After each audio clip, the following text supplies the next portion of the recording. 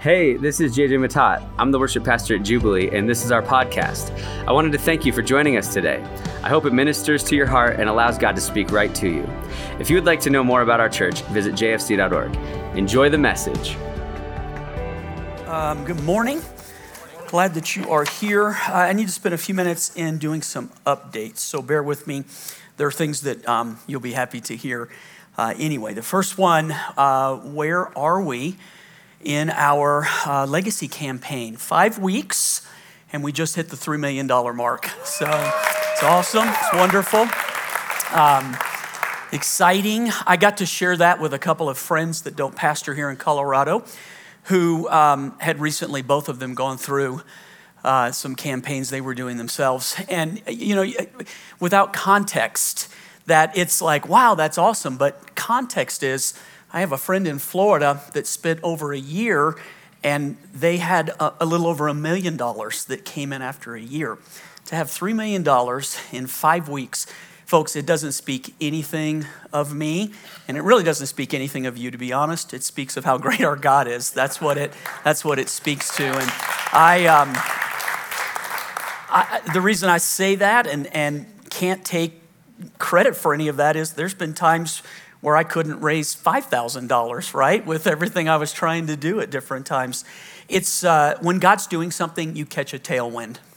That's what happens. And I just learned the easiest way is find out what God is blessing and become a part of that right there. If you want to be blessed, get involved with what God is blessing. It's always the easiest way just to enjoy the benefit of what God's doing. And so just say that to give you a praise. 2 more weeks in the campaign, right? So the second weekend of February is when we will look at what we have and make our decisions from there. We're trying to raise 4. We have 3, so we have another to go. Would encourage this, right? Just need to be bold and ask.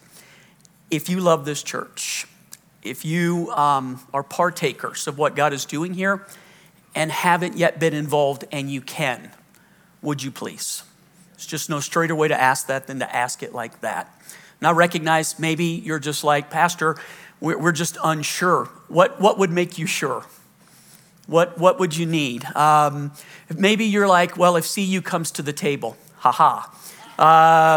Thursday night, Chris and I were at home. It's been a process in negotiating with the state. I need to be careful what I say right now. And Thursday night, they had responded back to us with a counter offer that was just simply, it was unacceptable. Now listen what I'm about to say, because you could make a mistake on my words. Chris and I have surrendered the outcome of this situation to the Lord, right? That doesn't mean whatever happens, happens. That's not what that means. We believe that going for this CU building is exactly what God is telling us to do, and we're giving everything that we can to make that happen. But we're also at the very same time negotiating on another building so that if this doesn't work out, we can turn to it and the church is okay with whichever way we go, right? We literally I have architects working on both pieces, and it's going like that. CU came back with this counter proposal, Todd, is that the best way to say it? And we had given them until Friday as the deadline. Look, either fish or cut bait. Let us go. We have other things we can go do, and don't just keep us dangling here. So on Thursday, they responded back to us, gave us this proposal that was it was ludicrous, to be honest with you. And we just felt like we just needed to stand firm, not in an ugly way, but just tell them, hey, we're going to see this as a sign that the door is closed. The deadline is 24 hours from now, Friday night, but the way that this stands, we're going to take it as a no, and we need to move on. And then not quite 24 hours later, CU met every requirement that we had asked for in this situation. So here's the next hurdle, the next mountain. On February 11th, their regents have their meeting. And the regents, their job is fiduciary with CU, right? That's what they do. They will vote yes or no on the whole thing on February 11th. I wish I could tell you we were dealing with one person, but we're dealing with multiple people, obviously with the university. That's just the way that it works. But February 11th is that yes or no. So it coincides too with the on that weekend, we'll know where we are. So I pray February 11th, right? Pray for a yes. If you're like, how exactly should I take it to the Lord? Take it this way. Your kingdom come and your will be done. And that's, look, I am old enough and have done this long enough to know I'm not going to impose what I want. It will be too expensive for all of us if I go after just what I want. I will yield and have yielded to whatever the Lord wants in this situation. But we have over and over stood before the Lord and asked him and kept our hands just like this. And he continues to open the door and allow it to go forward, go forward, go forward. So I believe with all of my heart, here's what a time frame looks like. So February 11th is a yes or no. That is I think that's a Friday, Todd? What's it, a Thursday? That next week, Monday or Tuesday, I would hope that we would sign the contract then, if they vote yes.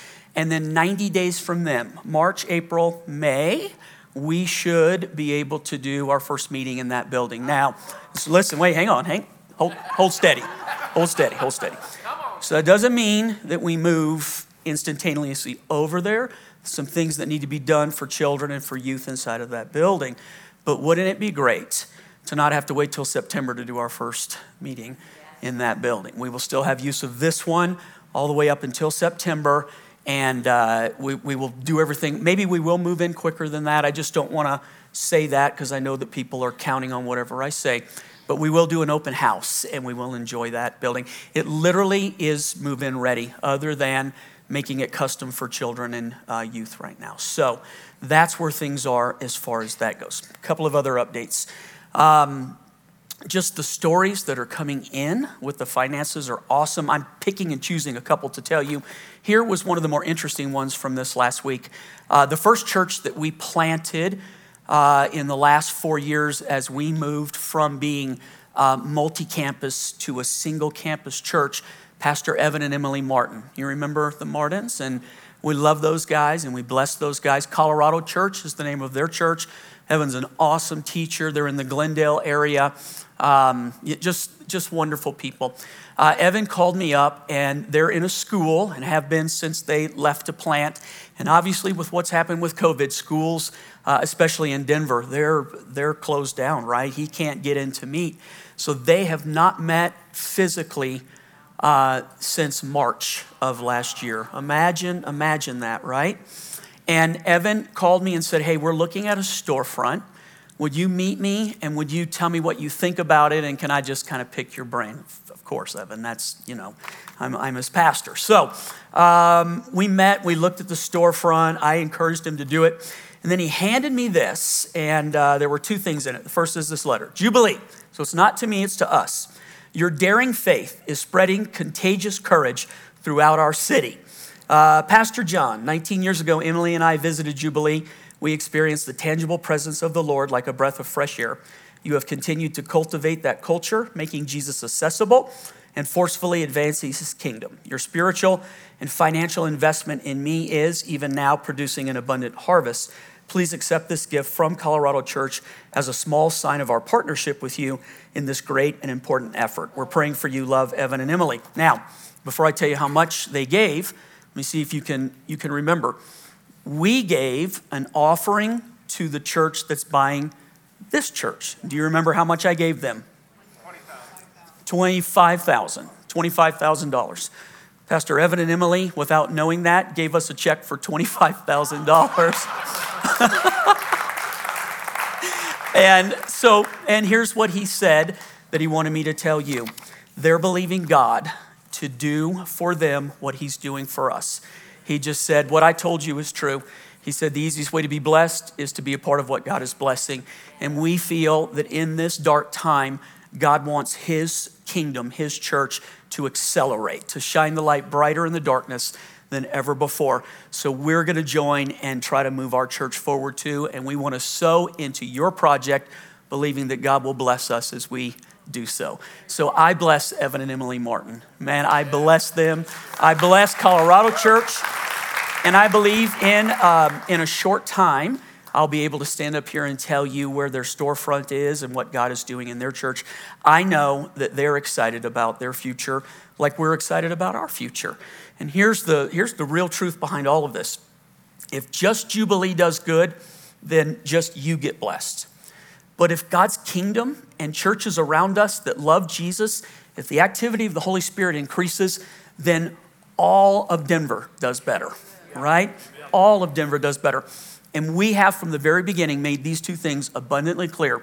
Our reason for being here and the reason we link arms with other like-minded churches is that we want to make it hard for people to go to hell if they live in South Denver. They can go, but they have to go around us to get there, okay? I'm being a little bit tongue-in-cheek on that. The other thing, though, is just simply, we just believe that that's God's purpose is that it's not about a church, it's about his kingdom. And that's how we need to think about this and approach this. The church that's buying us. I told you I would finally tell you.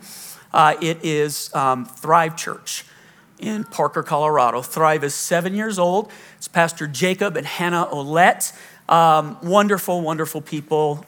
Those guys, man, they have a great vision for this city. In fact, their slogan is for a city. That's their whole reason for doing what they're doing. Excuse me.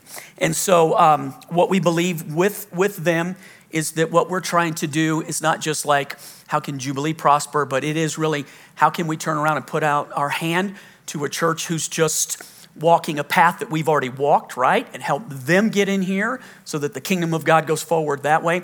How do we help Evan in what he's trying to do? And I know it's crazy. You almost want to think self-preservation when you're doing projects like this, but I just don't think God is self-preservation. I think for God so loved that he what? We give it away, man, because in the giving, we actually get more than we could ever give. So that's the nature of it. I'm trying to think if there's any more. Did I leave anything out on my announcements? Anything like that? You're sure? So I'm going to blame you if I forget anything. Okay. There is one more thing you didn't know about this, Todd. Last night in the service, you did know about some of this. Last night in the service, we had a man pass out right in the middle of the service, right? Just like it was crazy. We had to have the paramedics come into the service and get him. We had a child hurt their hand in the middle of the service and and then while I was teaching, my left ear went deaf. Literally deaf. So, what is that? I have no idea. If you like the devil was running loose in our service. No. How about somebody didn't eat? A baby hurt themselves, and I have a sinus infection right now. But I would ask for this, right? It is strange that all of those things happen at one time. So I do think the enemy's not happy. Let me just give you a quick picture that somebody in a word gave me. Please understand what I'm about to say. I think CU is a wonderful institution, but certainly the philosophy that they embrace is different than the ones we embrace. Right? Even about the creation of the world. Okay? So here, just get this picture. This is a place 3 miles from here that teaches a completely different philosophy. And now all of a sudden we're about to move in and replace that philosophy with the gospel of Jesus Christ. Can you imagine that the enemy would not want to let that go very easily, right? So there are distractions and no distractions. Like Paul said, no present affliction is to be compared with the future glory that we're going to step into. Man, it's just stuff that we have to work our way through. But I would ask for your prayers right now because I believe not just for us, but for all of us as we're stepping into this, the enemy would just love to hate more than ever. So let's pray. Amen? Let's just pray. So let's pray. Father, would you right now, would you take what is about to be said and would you multiply it? You teach that your word is like a seed that is cast out into the soil of the heart. And that soil and that seed can bring such abundant harvest. In some cases, it's a 30-fold return. In some, it's 60, and in some, it's a 100-fold return. And God, if I can ask, I would ask for a 100-fold return today on the word that's going out. At the same time, you also teach that when the seed hits soil that's unprepared for it, sometimes it can spring up and it has a really weak root. And then when the cares of this life and a little bit of the fire of this world hits it, it withers. And then, of course, we have an enemy who you taught, he comes immediately to steal the seed when the seed is not received. So I'm asking right now that you put a hedge of protection around us so that when this seed hits this heart, it cannot be stolen. It will not find some shallow root, that it will go in deep to the heart and produce a harvest that not only that person is able to enjoy, but all of the people around them can eat of that fruit, God. I just thank you for what you want to do today, Lord, for your glory, and in the name of Jesus, amen. All right, here's my question. You don't have to answer it out loud. It's going to hit you two different ways. If you're going through a difficulty right now, then the question is going to hit your mind a particular way. If in your mind you can just relate to having gone through some difficulties, but right now you would say, I'm not in that place, I'm in a good place, then you're going to hear this in a particular way. However you hear this, it's not meant to downplay what you're going through, nor is it meant to draw you back to the fact that sometimes we go through things. It's just the idea of the whole thing. The beginning part of the message, I'm just going to set it up where you'll see it. It's the back part of the message that has the power to it. So don't get caught in the front and think, wow, that's kind of a bummer message. Hold on. So here's the question. Have you ever experienced disappointment with God that challenged your opinion of his or challenged who you thought his character was? You ever gone through something that you just simply can't explain with theology, right? Like something happens to you and all the promises of God that we teach and that we talk about, and we say that God is good and he's good all of the time, and all of that is true. But then there's times that things happen in our lives, and immediately what the enemy wants to do, he wants you to take that challenge. He wants you to take that thing that happened, and he wants you to lower your understanding of God to match the challenge rather than to raise the challenge up and put it in front of God. So my question to you one more time, just listen to it, right? Have you ever experienced disappointment that challenged your opinion of God? One of my favorite authors is a pastor in California, Bill Johnson, has this statement that has meant a lot to me. He said, disappointment is the mother of bad theology. Think about that. Disappointment is the mother of bad theology. Again, meaning this, that when something happens that just it hurts or it shakes us, or like, why did this happen? How could I lose this person? How could I have this reversal? How could this betrayal take place? How can I get this report from a doctor? How can this happen? How can my children? You have these things happen that hit you right where you're living, and God is saying this, but your reality is saying this. And when he says that disappointment is the mother of bad theology, what he means by that is it's so often that we'll take what we understand about God and we'll lower it to what happened to us rather than taking what happened to us and lifting it up in front of God. And it's just easy when things happen, instead of going, why is it that when things happen, we always put God on trial rather than immediately turn and go, we have an enemy who sucks? Why don't we do that? Why is it always just, God, you need to go on trial for this thing? Again, the beginning of the message is a little, but just hold on. Let me tell you about two that that did that to me. Right? Like these two things happened and it shook my faith. Not only did it shake my faith, but it began to, even in my teaching, instead of being so sure that even if I don't understand it, I'm going to believe what God said, not what I'm experiencing.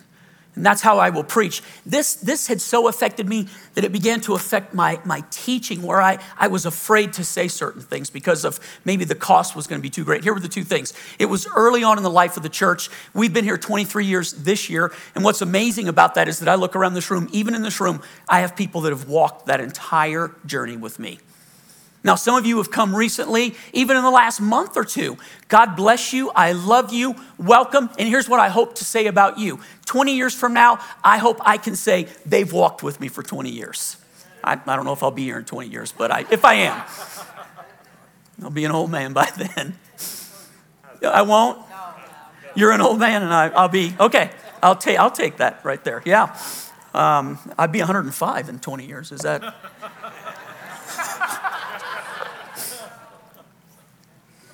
So this was in the first year and a half of the church. And you have to remember, in that early day, there wasn't what you see now. We're in a school, And we're in a storefront in the very beginning, and there's just handfuls of people.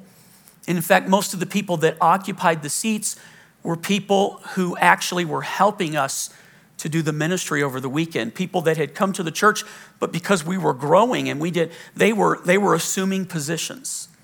And our worship pastors at that time were some friends of ours who came from northern Colorado with us when we started the church. And this was in the very beginning of the church, and their daughter, their oldest daughter, who was friends with our daughter, they went to school together, had gone on a mission trip through the church.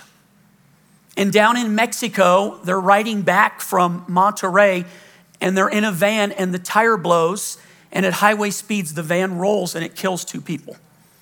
And one of them was our girl. And I remember it was a Sunday night, and Chris and I were sitting in Castle Rock eating dinner, and I got a call from the missionary. His name is David Blanchard, and David, he started with small talk. I mean, how do you just go right into that? But have you ever got a call where you know? I knew, why is he calling me? That was the first thing. And then immediately something's happened. And so he just began, hey, how are you? And I just said, David, what's going on? And I said, Dave, tell me what's happened. How's Mallory? And he couldn't answer my question. And I heard him choking back the tears. And through just those gasps, I hear him try to tell me that there was a wreck and that she was gone. And death is hard. Death of a kid is terrible. And death of a kid on a mission trip. Like, my mind goes, God, like I can reason that things happen. We live in a fallen world, but how does that happen? Because I would think, and maybe this is faulty thinking, but like when you're doing things for God, somehow I think there's like a little bit of protection around you. Now, the Bible doesn't say that, but somehow I thought, anybody else? Which makes it even harder when something like, how do you reconcile those things? And up till that time, I had the title pastor, but I'm not sure that I really was pastor. And I think what solidified me as pastor is I had to take that man to Mexico to claim his daughter's body. And I had to bring her back and do that funeral in multiple places, by the way, because there were so many people that were touched by it. And then walk with that family through that tragedy. And even though they've gone on in life, they don't even live in this state anymore. We're still friends after all that length of time. And I would say that the thing to me that really made me pastor of this church, like solidified me, was having to walk a family through it. You're not pastor until you have to be actually, hey, that's my pastor. So we had this like really, and it shook me in that I'm thinking, God, we're out here putting it all on the line, and somehow I thought there would be like an extra level of protection maybe, and there wasn't. That freaked me out a little bit. And then within months of that, I had a board member, and they had twins, and their twins were the age of our twins, and our twins hung out with their twins. And she picked them up from school and was driving home, and someone ran a red light and rear-ended her and killed one of the twins. And when I got that call, I just was like, how can, now look, maybe you're sitting there and you think to yourself, maybe you can reason it all away, right? I couldn't. And the enemy, I've got this hedge of protection around me, which is what our series is about, but the enemy's constantly probing to get any little chink that he can find in the armor. Because if he can find that one little slit, listen to me, he will begin to just pour on, boom, boom, boom. And if he can make his way through, he eventually will make it so wide you could drive a truck through it. And even though you may have other areas where you're protected, if the backside is open, everything inside the wall will be stolen. Because Jesus said that the enemy only does one of three things. He steals, he kills, and he destroys. That's what he does. And so here was the thought that came to me. Anybody that's involved in leadership in Jubilee is at risk. Now, I would never say that out loud. And the families, in their graciousness, came to me and said, Pastor, do not blame yourself. Do not hold yourself responsible. We love what we're doing, and we don't understand. We're heartbroken, but this isn't your fault. So they're saying that to me, but I'm saying if I hadn't done this, this wouldn't have happened to them. You ever said things like anybody? So I'm going through this, and what it did to me is that it messed with my faith. So when I stood up here to teach, I was afraid to try to move forward because I was afraid that I was risking people's lives if I tried to move forward. And the most interesting thing, it started with just this small thing, but as soon as the enemy got in, man, it froze me. I couldn't pray for my kids because I was afraid that if I did, it was going to make them a target of the enemy. Am I telling anybody's story right now? So I found myself in this really funny place. And the outcome, let me shift this really quickly, is that the Lord and the Holy Spirit had to begin working in my life to rebuild that part of the wall so that I could stand up here. I wouldn't have been able to pastor this church if I don't have faith to believe that God is who he said he is. And even though I can't reconcile these two deaths with the fact that I believe that God is good all of the time, here's what I did. I held the two deaths up to God and said, I don't understand this. I can't reconcile it, but I will not let it change my mind about who you are. You are good. And you do protect, and you do want us to move forward, and we are going to be okay. And so many times what we do instead is to take God and bring him down here to the thing that happened to us and said, look at this. And how could you do this? And why did you allow this? And then because God never feels like he has to answer us putting him on trial, we're left with this living far less than what. And instead of ever reconciling that we have an enemy, we always just tend to blame God. How does God rebuild that? If that's you, if you're going through it right now, maybe it's not death, but maybe it's divorce. Maybe it's health. Maybe it's a betrayal. Maybe it's business. I talked with a guy last night, just walking up the stairs, 30-second conversation. He walked up to me and said, I am really afraid for what the future is going to bring in my job. It's one of those conversations when you're passing, he's going down the stairs, I'm going up the stairs. And normally it's just one of those things, hey man, I'll pray for you. And I knew the Lord said, stop and pray for him.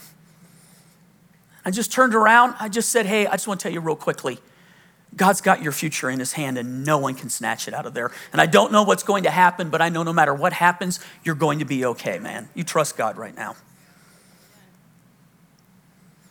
It's just those things that we're facing in life where we're just like, God, How do you rebuild that trust? How do you rebuild that wall? How do you let God keep putting things back together so that you can be whole, you can be okay, and despite the thing that happened, is happening, will happen, you can keep moving forward? And that's what the nature of this message is about. We're talking about Nehemiah. So let me just read this quick caption of who Nehemiah is and what Nehemiah did. Nehemiah's name means comforter.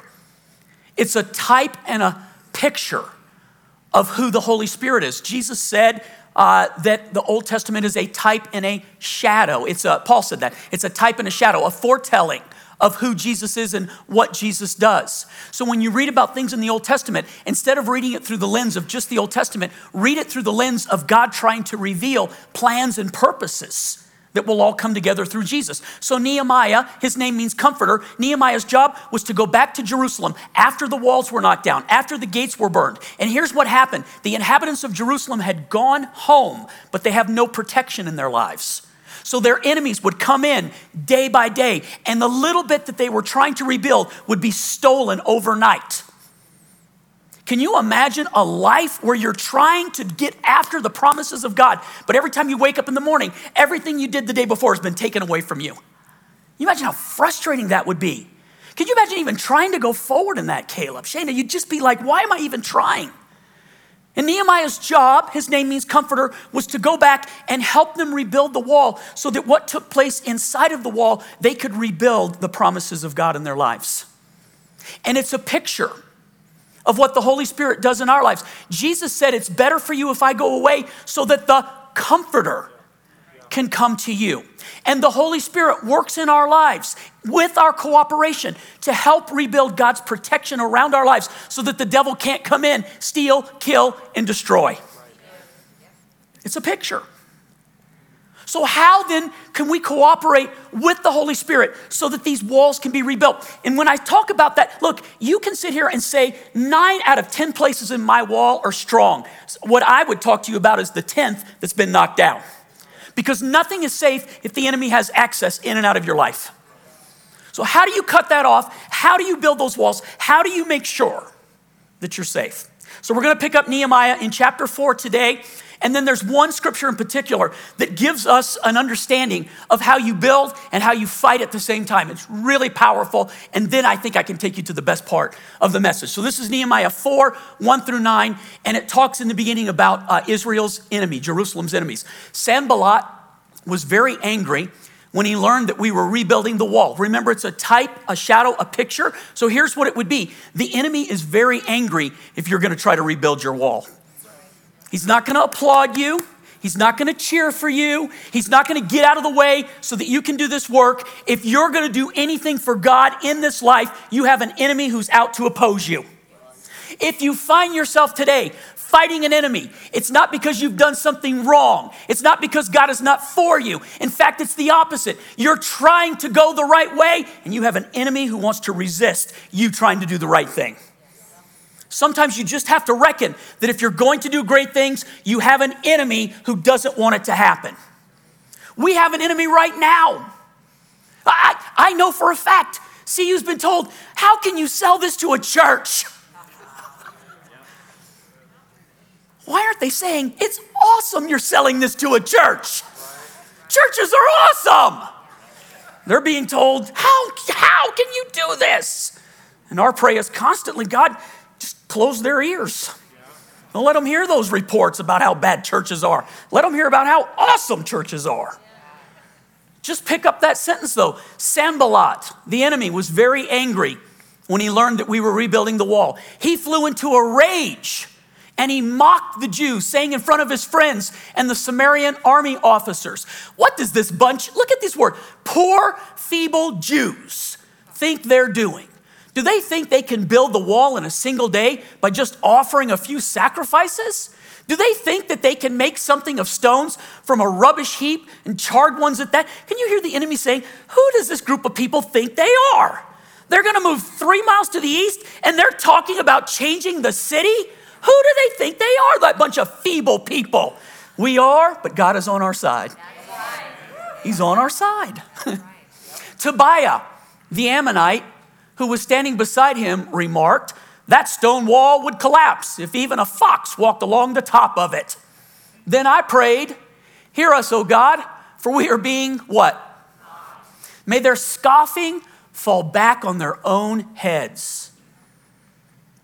Can I just tell you a prayer that I pray when I fight with the enemy at times? I ask God, put it back on his head.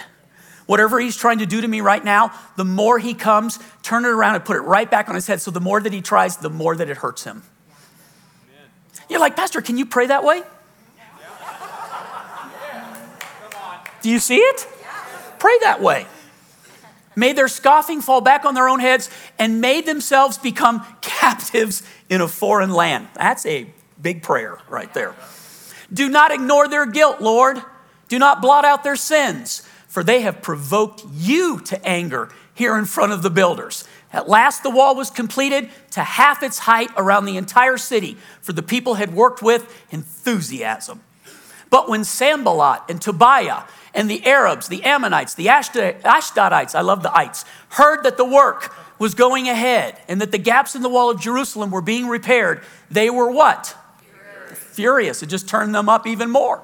They all made plans to come and fight against Jerusalem and to throw us into confusion.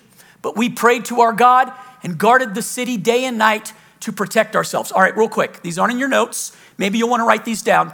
Here's what I think it is. It's a type and a picture that gives us an insight into how the enemy tries to fight against us. So I'm going to give you 3 things real quickly that the enemy will try to do to you when you're trying to rebuild the walls. The first one is he will mock you. He will make fun of you. You might hear it come in the form of, who do you think you are? What do you mean you're trying to do this? You think you're better than us? You can't do that today. What do you think, you're living in Bible times? You think that God is on your side? You think it'll just be a mocking. You ever been mocked? We just need to reckon that what we do and the way that we believe and what we hold on to be truth, people who disagree are going to mock us. It's okay. Willing to be mocked is just part of it. Will you carry reproach for the name of Jesus? Think about it. Now, I don't think you need to go out and look for reproach. Reproach will find you. But if you're going to be radical, if you're going to be outspoken, if you're going to love God publicly, people will disagree with you. If you quit because you get mocked, the devil wins. If you quit because somebody makes fun of you, your beliefs, your stance, your hope, you're giving money to what? You're believing God to do what? You're standing for your marriage and what is wrong with? If you go away because you get mocked, your strength wasn't very strong to begin with. I don't mean to be ugly, but come on. The second thing, if he can't get you to stop with being mocked, then he will threaten you. Threats take it a little bit further, don't they? If you do this, then I'm going to. I think most threats, you realize, most threats have no power behind them other than just the threat itself. It's not anything that's like, hey, you need to, which was FDR. We have nothing to fear but fear itself, right? We say that now out of context and it doesn't sound powerful, but here's the U.S. being attacked, going into war, and people coming out of the Depression, and FDR hits it on the head. You know what we really have to fear? It's fear. We live in a day where fear has taken a stronghold on people's lives. The number one thing that I deal with people today in church is fear. It's fear. It's fear-based. It's fear. Just come. If you're going to watch the media, prepare to be full of fear. Prepare. I'm not telling you not to watch it, although I would tell you not to watch it. But I'm telling you, if you're going to watch it, you should make an accommodation that what's going to be told to you is a fear-based media. It's the worst of the worst. It's how bad it's going to be, how bad it could be, how bad it was yesterday. Bad sells. And the very problem with that is that your God never uses fear as a motivational tactic in your life. He uses promises, he uses blessing, he uses truth. He does not use fear. The enemy's tactic is fear. And so many times God's people take the bait. Fear is this one weird thing. I don't know how to describe it. You'll know exactly fear has that thing where it can just paralyze you. And here's people that love God. Internally, you love God. But fear can take over your life. You want to know what happened to me with these two deaths? I became afraid. I was afraid. I was afraid for my children's lives. I was afraid for your lives. It wasn't really about me at that point. Like I was afraid for me, but I was afraid of what could happen if I keep trying to, here's what really happened. You want to know what it was really about? If I keep trying to push forward, the devil's going to make me pay for it. And I was afraid of that. Now you can mock me about that. Like, you're a pastor. I bet you have the same thing happen to you at times. Fear is that. The word literally is to choke. Jesus described it with the seed, that when the seed falls on the heart of a person who is full of fear, he said, the cares of this world, cares is fear. It comes in and chokes. He used the word choke. It chokes the seed. So even God's plans and purposes for you are subject if you give your life over to fear.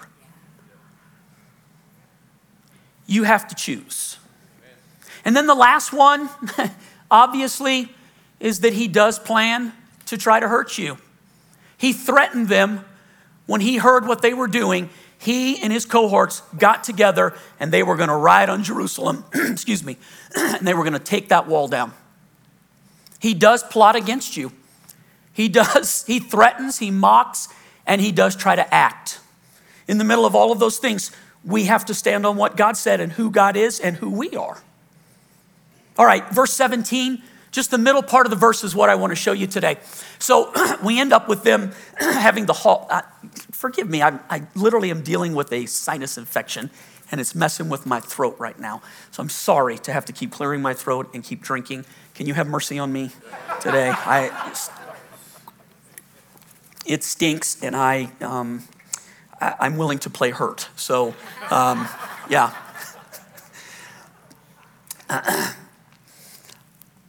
So this one scripture gives us their strategy for dealing with the enemy, okay? They did their work with one hand and they held a weapon in the other hand. And I love that picture right there because instead of continuing to try to work with both hands and looking over their shoulder constantly, they just decided, okay, we're gonna use one hand to keep building the wall. And in this hand, we're gonna hold a sword and fight anybody that comes against us. Learning to fight and build at the same time is a prerequisite to moving forward with God. Fight and build, fight and build. Look, sometimes God calls us to be a warrior, sometimes he calls us to be a builder, and in rare times we have to be willing to do both at the same time. So let me give you three things. If you're taking the notes online, here's the three fill in the blanks. I'll give them to you quickly so you can go home and practice them. Here's the first one, the shield of faith. The shield of faith, Ephesians 6:16. Look at this real quickly. In addition to all of these are the armor of God. Hold up the shield of faith to stop the fiery arrows or darts of the devil. All right, we live in a time when there's a lot of movies about superheroes and superpowers and Marvel and all of those characters are out there. So let me give you a superhero comparison. The shield of faith is not a cloaking device that makes you invisible to the enemy. And people feel like because I serve God, then that keeps me invisible to what the enemy is doing. And the opposite is true. If you serve God, you are highly visible to the enemy. If you are not fighting the enemy, then I'm not sure how visible you are and what you're actually doing for God. If you're doing something great for God, serving him, loving him, living for him, if you are like, Pastor, I can't wait to move the kingdom of God forward and we're with you, we're praying, we're giving, we're going, we're ready, you put a big X on your back. And to think different is foolish. You make yourself a target if you're gonna do something for God. So then you have to decide, do I wanna be a target? No, the real question to ask is, do you wanna do something great with your life? If you're content to do nothing, then you are no threat to the enemy. But if you want to do something, you make yourself a target.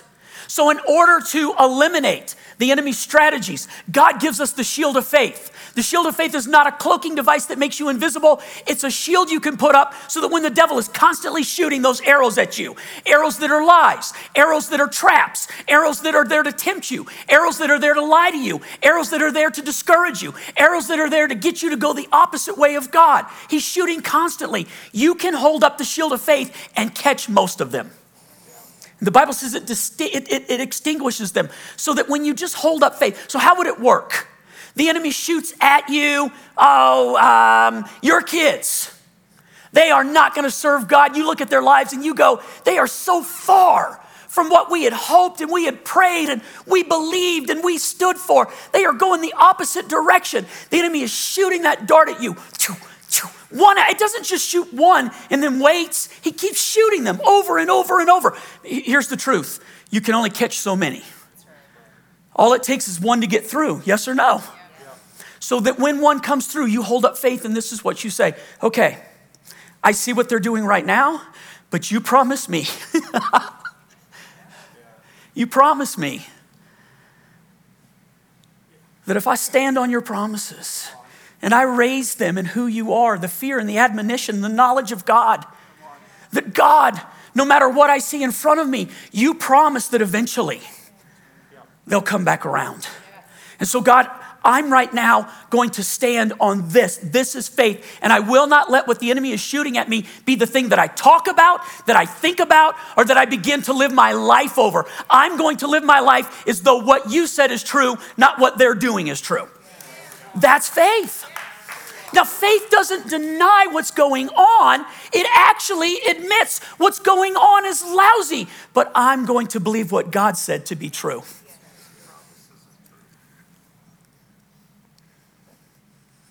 That even when you find yourself, let's talk about health for a minute. Something as simple as an infection. I'm gonna go see a doctor. But I got up this morning and I just said, there's only one name I can be healed to go preach today in. And it's not Dr. White. That's the name of my doctor. And I love him. And I will go see him and get an antibiotic. But it's Jesus. And so I went to my wife and I said, hey, I need you to pray over me this morning. So she prayed over me before I left the house. I crossed Broadway on my way here and my ear started to act up again. Isn't that weird? So I called her right away and I said, I just need you to pray for me one more time. I'm not turning around. I'm not showing a video. I am not going to be knocked out. And I'm standing up here right now and I have a little bit of psst going on in my ear. But you can't hear it.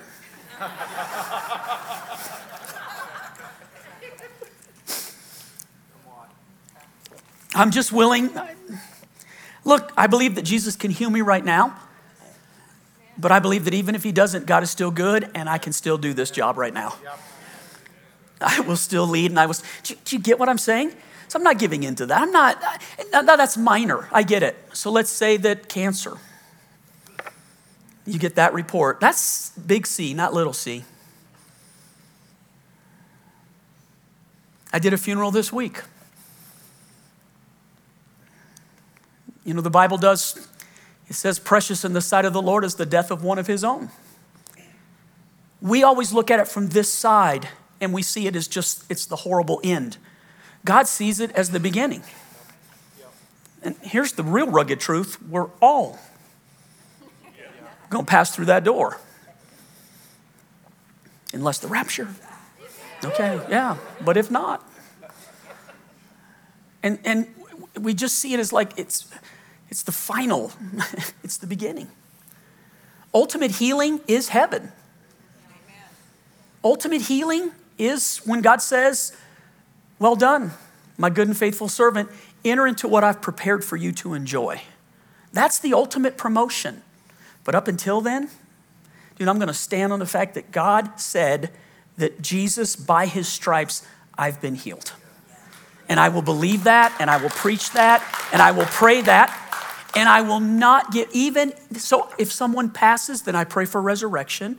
And if God doesn't do that, then I commit their spirit to him, and I keep moving on.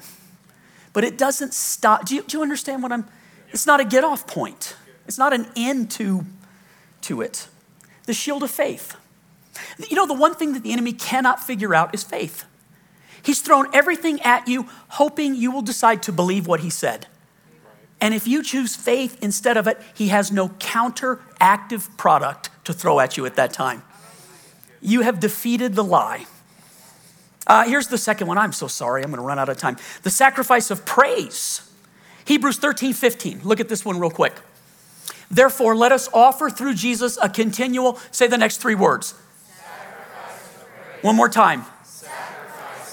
To God, proclaiming our allegiance to his name. Okay, look at this. I wrote it this way. I think that this is really important. See if you can understand this. This is, all praise is worthy, but not all praise is equal. Okay, when it's blue sky, beautiful sunsets, green grass, warm temperatures, and everything is summertime, praise comes out of our mouths easily, doesn't it? God, thank you. And if you can't say thank you when everything's going good, something's wrong with you. It's easy to say thank you when everything's good. You know when it's tough to say thank you?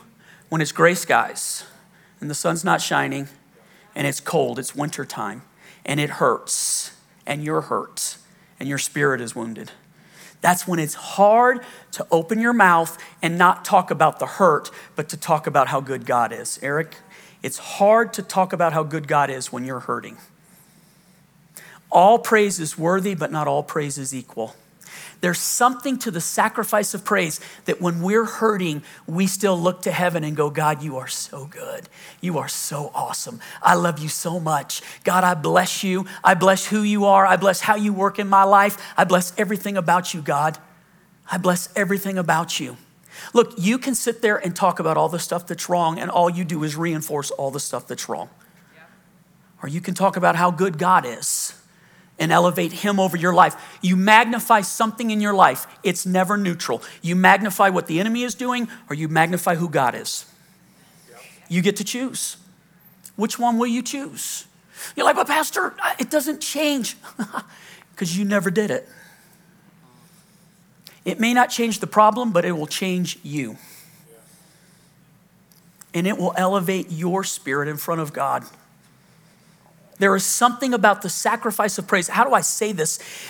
Learning to crucify your flesh is what mature people do when they walk with Jesus. Immaturity is that we let our flesh run our life. We let our emotions speak all of our words. At what level do we quit living by our emotions and begin to live by what God said? When are you going to do that? When are you going to stop elevating all of your feelings and begin to elevate the truth of God above your feelings? It's so easy, man, to praise him when everything is good, and it is difficult to still call him good when everything is bad. But it is so important. All praise is worthy, but not all praise is equal. There is something about the sacrifice of praise that when we give it to God, even when things are not going well, I think that God looks down. Hey, Gabriel, Michael, look at this.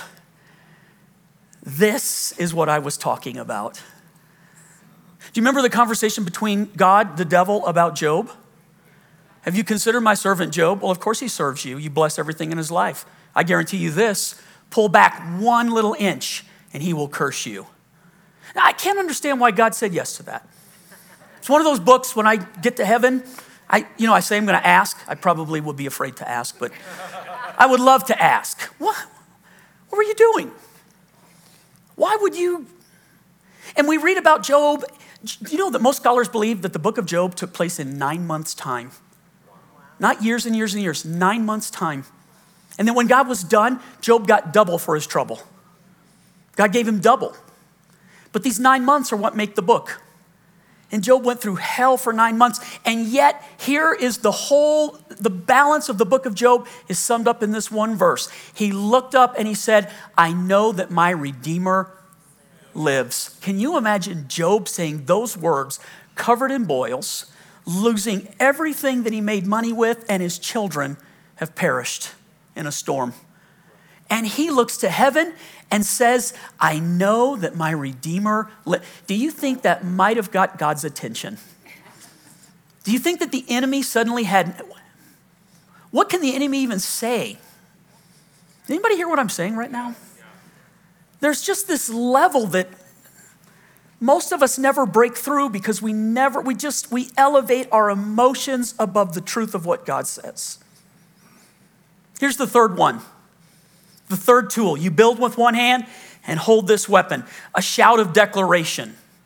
I didn't say a whisper of declaration. A shout of declaration.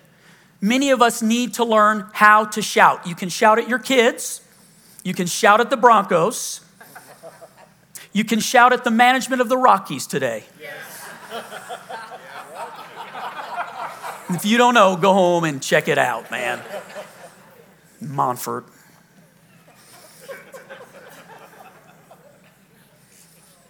I'm sorry. It's a distraction. God is still good. Okay.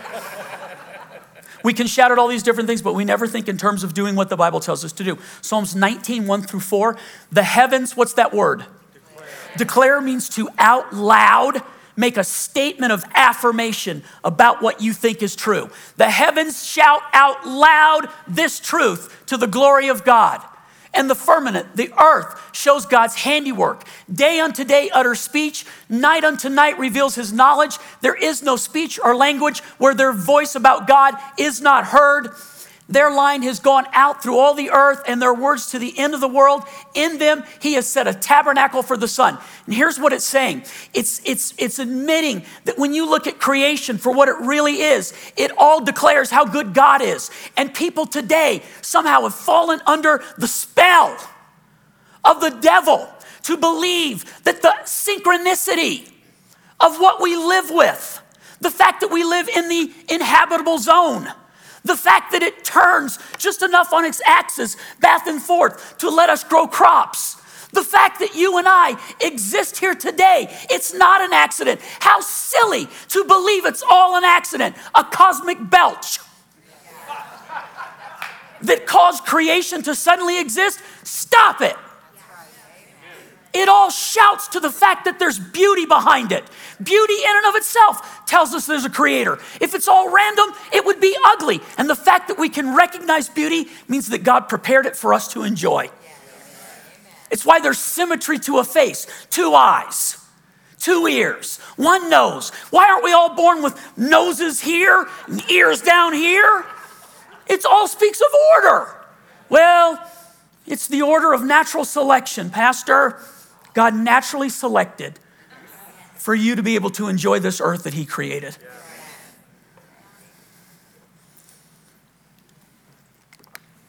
Learn to declare. Now, so let me say this.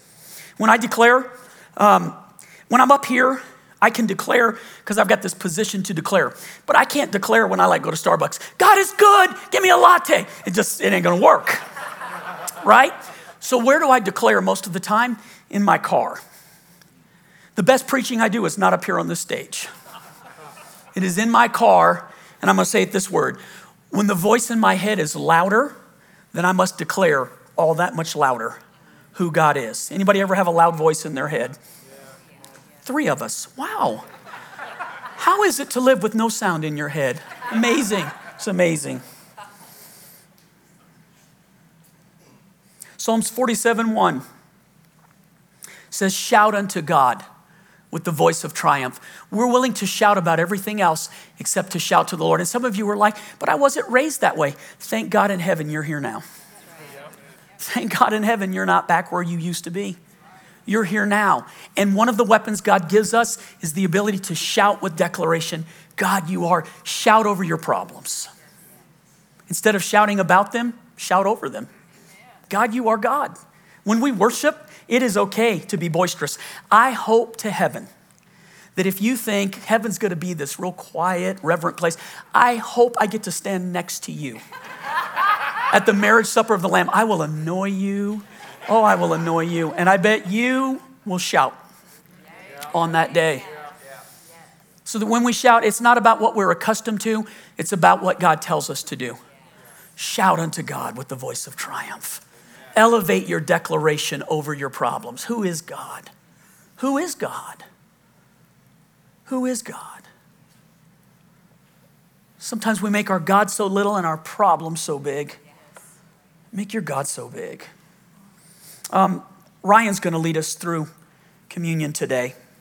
And I would encourage you to use it as a place of declaration for the truth of God. So Ryan, why don't you come on up and take us through. That was such a good message. Thank you so much, Pastor John. Let's give him a round of applause, you guys. The Lord really has anointed him to preach good news. It is my pleasure to lead us through communion today. On your seats, you will have found the elements. If you'll go ahead and open up the bread and the cup. When I was preparing to come up here, I kept hearing this word in my head. Sufficient. My sacrifice is sufficient. You guys, Jesus, when he gave and took apart the bread, he did it at the Passover feast with his disciples. And he said, take my bread and let's break it. It is a symbol for my body being broken for you. So let's remember this moment. You guys, it is a joyous thing to remember what Jesus has done for us. So let's take the bread together. After which, at the end of the meal, he then took the cup, the wine, and he passed it around and he looked at his disciples and he said, this wine represents a new covenant, a new promise. No longer do you have to look for some other sacrifice. My sacrifice is sufficient. So let's take the cup together. Let's drink the juice together. That word sufficient means enough. Jesus' death and his resurrection is enough. It covers a multitude of sins. And that has been so impactful in my life. And I just want to pray for that revelation for you guys as we remember this time. It is a joyous thing that his sacrifice is enough. We don't need anything more, and nothing less will do. So Jesus, we thank you so much. We thank you for your sacrifice. We eat this bread and we drink this cup in remembrance of all that you have done, all that you have said, and all that you are going to do as you have gone to prepare a place for us. We thank you, Jesus.